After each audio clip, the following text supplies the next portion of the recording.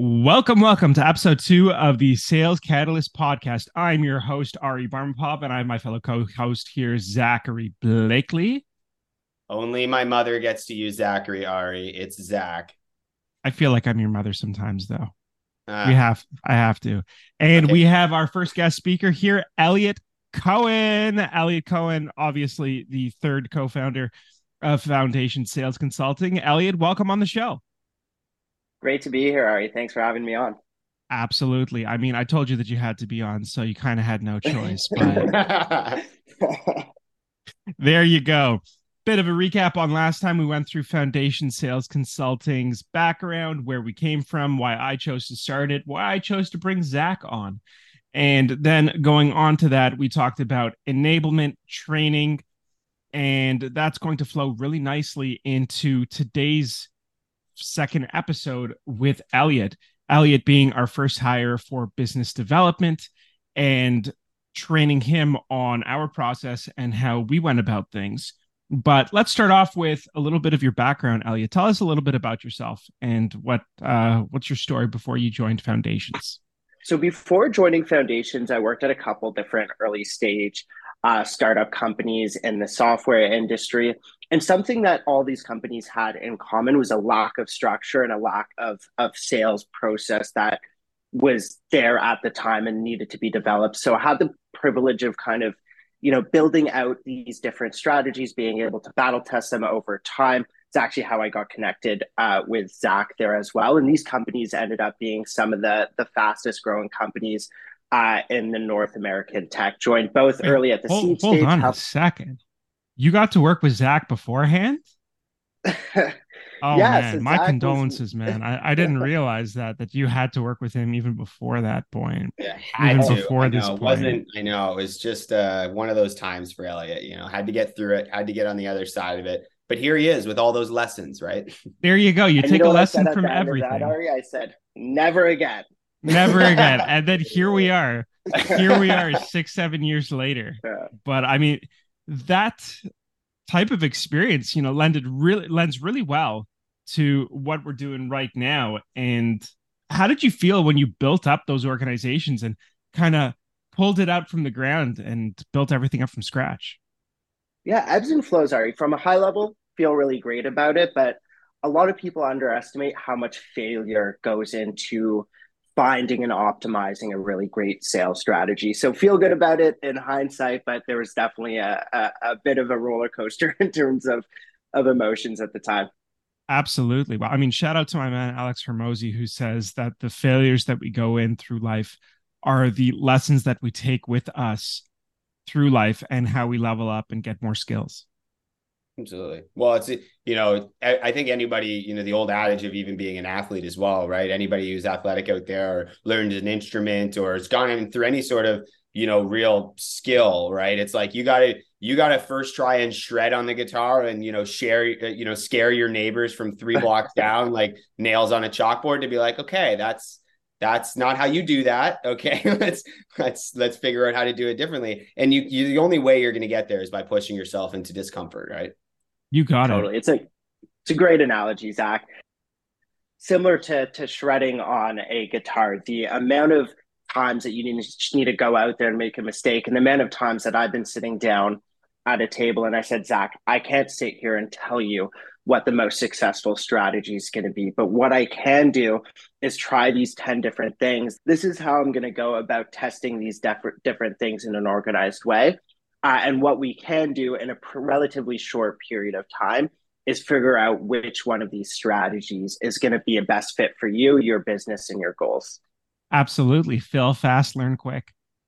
Yeah, I mean, honestly, it's something that you learn to master. I talked about this a little bit ago on LinkedIn, and the common adage of it's like a jack of all trades, a master of none. And most people just, that's all they think, right? The sort of quote stops there, but it's actually that often better than a master of one, right? That's the full quote. And the idea is that Good old Bill.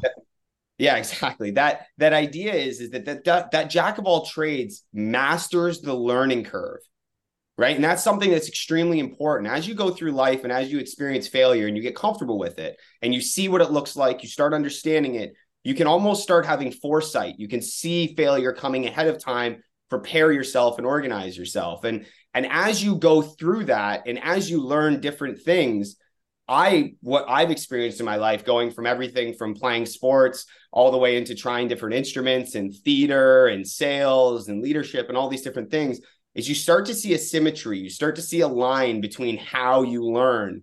And going back to what Elliot's saying is, you can't always promise that you can come in the first time and deliver immediately, but you can say, listen, what I can do is I have a very strong process. I learn effectively. I'm very good at self-learning and self-identifying and looking at myself from a different perspective. And so over time, as I layer this and as I go to market, to your point, Elliot, executing and trying it, then I can actually show you what learning looks like, which can help inform how people enter this organization and sort of move on. So Elliot, for me, the big thing I want to ask you is, as a BDR, what was that big thing that you can extract? And then also as an early learning AE, a big failure that you could extract that you sort of had to push yourself through and have the lesson on the other side? Yeah, I'm going to break the big thing down into two different components. First of which is that willingness to fail piece that we just discussed. And the second piece is the human nature side of sales, right? So on the first side, willing to fail, the thing that propelled me into being a great BDR, a great AE in a relatively unstructured environment was that I was willing to get out there. I was willing to pick up the phone. I was willing to send out that email, throw together that campaign, and just let the market decide, Zach, if it's going to be effective messaging or if the problem or challenge I'm pointing out is going to resonate. And then on the other side, there's a human nature aspect. So I never got any formal sales training from the perspective of this is how you articulate your solution to this different person, so on and so forth. So I always said, well, who's on the other side of the phone? Or who's on the other side of the computer that I'm reaching out to? And let me think about them. Think about the challenges that they have. Think about what their objectives are, and let me reverse engineer not just my messaging, but all my strategy to totally fit the mold of who is on the other side of the phone. Now, I was super lucky. I actually studied accounting, and my first sales role was selling into the office of finance. So it was relatively easy for me at the time to put myself in their shoes and build out that reverse engineered messaging and approach to selling. What I learned over time as I stepped into that AE role and worked with some really great leaders and mentors through my career was how to do that for any persona that you're selling into. Yeah, that's a right there. I mean, that's a whole other topic that we'll go into in another time. We talk about your ability to fit your audience, right? Being able to recognize and identify who you're speaking to up front, not just maybe what their tasks would be, but the actual person, right? How to imagine what their friends would be and then look like them, right? That's a whole other skill that takes years to develop. But I think that willingness to learn piece is huge. And I think that, that's one of the big ties why we all came in here, right? We've all been sales leaders. We've all been successful sales reps. We've all built all of that out. And now here we are sitting here with another willingness to learn, to fail, to build out our business, to start a podcast, to push ourselves. And I think that, that's something that we've learned as a trait of successful people in following them over the last many years, right? So yeah, that's a great point. Tying it back to foundations, you went through your career working at a bunch of startups. You learned how to build something up from the ground up. And then Zach approached you and said, hey, I want you to join us at Foundation Sales Consulting. Why on earth would you say yes? Yeah, good salesmanship. Say good salesmanship. Do it. Zach really sold me on that one. Yes. It's a really funny story, Ari. I was just sitting at home kicking. Zach and I stayed in touch. Zach was a director of sales at the first company that I worked at and really got my footing in terms of my sales acumen. He developed my sales skill set. We stayed in touch. And I get a call. It was like a Friday night. And Zach, Elliot, what are you doing tomorrow morning at 9 a.m.? Zach, I got nothing planned. He said, well, come over first thing in the morning. I said, okay, maybe he wants to go golfing or something like that. So anyway, I show up 9 a.m., bright and early, and Zach just lays it on me and says, Elliot, you got to get involved. The biggest reason, Ari, in addition to understanding both yours and Zach's skill set and acumen, and realizing this is an opportunity that couldn't and shouldn't be passed up on. The thing I really loved about the early stages of my sales career was the unstructured environment that I was thrown into at these startups. When you sell and strategize really effectively, these unstructured environments start to become significantly more structured as the team grows, as the organizational hierarchy starts to broaden in terms of its vertical level. And what I saw with foundations was the opportunity to jump back into that unstructured environment, build again, strategize, and not just do that internally here at foundations, but be able to help some of the most exciting startups in the world do the exact same thing. So what I'm hearing that was just because of me and Zach's story. Right. Yeah, of course. And that once we get structure, right, he's gone.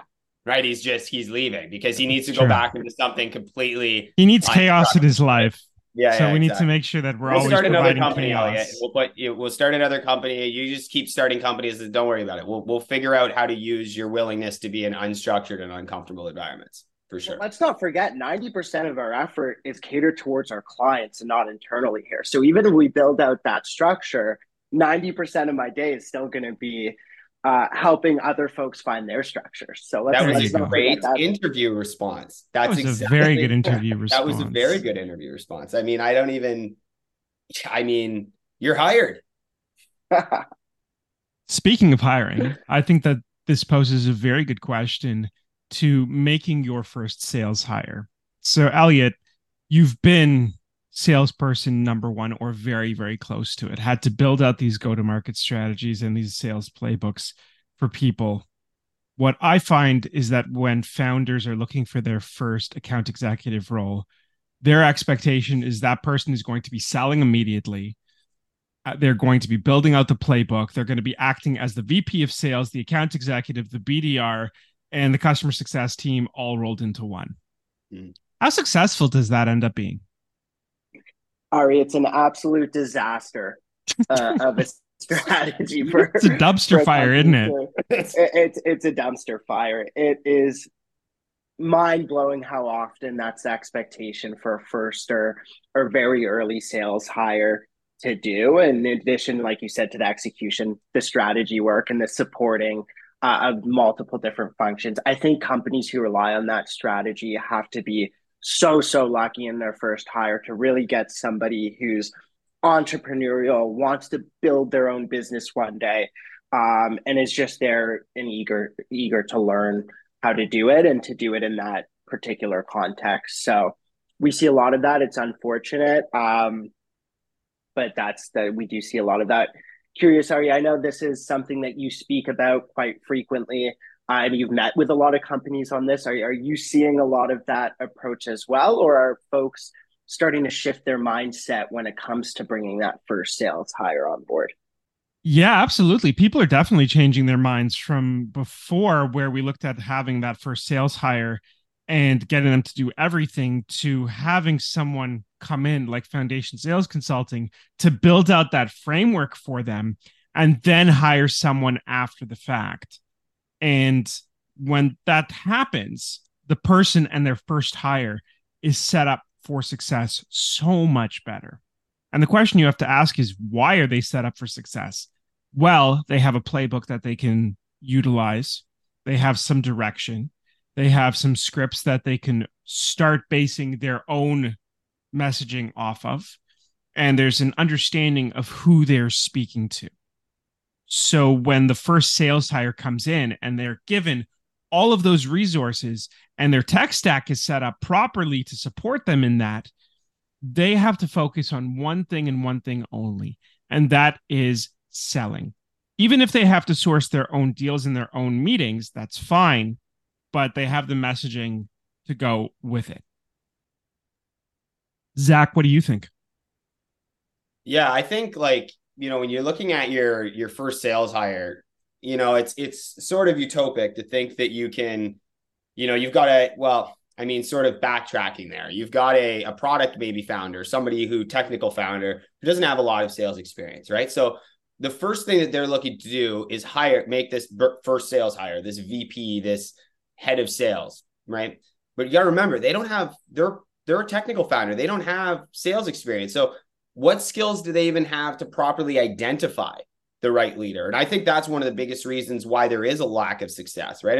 I don't know. There's the breadth of the role and the bandwidth of the role, which I think contains its own problem. But then also separately, you've got people that are conducting what they think would be non-technical, just extremely personable interviews, but ultimately are very technical, need to be, very in-depth. If you're hiring somebody that's going to be a founding AE or just going to be a founding salesperson, you've got to have the structure and sophistication to support and enable them. But you also have to be able to properly interview for what you said, Elliot, is being those skills. And look, we're salespeople. So when you're working with a salesperson, they might be selling skills they don't have. They might be overselling them. They might be overselling themselves like they might your product. And it's, again, you not being in sales might be hard for you to identify. Being an early founder, again, might be difficult for you to identify. So I think it sort of lines up as being a sort of mishap from the beginning. And then you end up with this salesperson who's probably making a big jump in their career, right? To take on this role. They've not done that job before. You have to be able, or there's somebody that's done it a million times, you're going to pay an astronomical amount for them and they're not going to execute for you, right? And so you're sort of in these two different buckets. And I think that exactly to your point, Ari, that's why people are shifting their mindset. They're changing the way they think. They're working with organizations like us who they're like, listen, we need people that have been there and done it before, who've mastered the learning curve, right? So we have that box checked. Then we also need the people that can deliver the execution. We have that box checked. But then we need them to be able to hire, manage, and enable, and then ultimately transition into what can be an advisory and coaching role. So then our internal environment can grow. Another box that we check. So again, thinking from Elliot's perspective and all of this, what we've talked about, what Elliot was saying was when he was working at his roles and figuring out how to sell as a BD, he thought, who's the person I'm selling to and what problem am I solving for them? Reverse engineer that and then create my product. And that's exactly what we did here. We identified that the market's shifting the way that they're thinking. We identified that the economy needs a lean and mean academy to build strong sales talent, and it needs to thrive off of sort of this Darwinian theory of survival of the fittest, right? And you need to position that at the lowest level and then let it grow. And that's what we are sort of coming to market to capitalize on, is the opportunity to help founders and help organizations do that alongside the other organizations we help with, deeper strategy and coaching. But that's what we identified. And ultimately, that's one of our main products in the sales incubator. Those are all some fantastic points, Zach. So to recap, it's a really bad idea to make your first sales hire when you have no foundation laid out beforehand. Yeah, I think that's the economical way of saying exactly that. You've got to have the sophistication for them to come in and be successful. And you've got to have the sophistication yourself to be able to identify a skill set that will be successful. And that takes time, experience, and like we said, failure. Failure's the only way to learn. Elliot, do you have anything to add in there?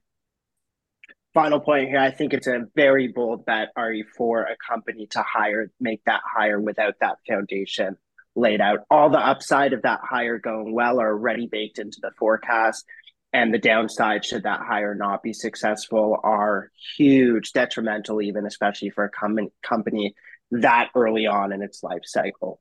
Yeah, so I think especially like as you're saying too, and you're pointing to is, what we were talking about and learning about from the team at Tech TO last week was just the state of the economy just doesn't allow for this sort of thing. Right. That you need to have a plan, and then you need to create a process, and then you need to succeed into that plan. Right. The capital isn't flowing around like it used to. Right. You can't take on, that huge seed, that huge Series A, grow your sales team sort of recklessly, have them compete against each other and keep cutting your bottom 20% quarter over quarter and replacing them. It doesn't run well. The cost of attrition, the cost of internal enablement, that just the cost of that turnover is just too high. And so right now, more than ever, at least in our professional experience, organizations need to be more thoughtful about creating an infrastructure and an ecosystem that people can even be successful in. And then at the same time, the nice part about it too is once you create that structure for them to operationalize,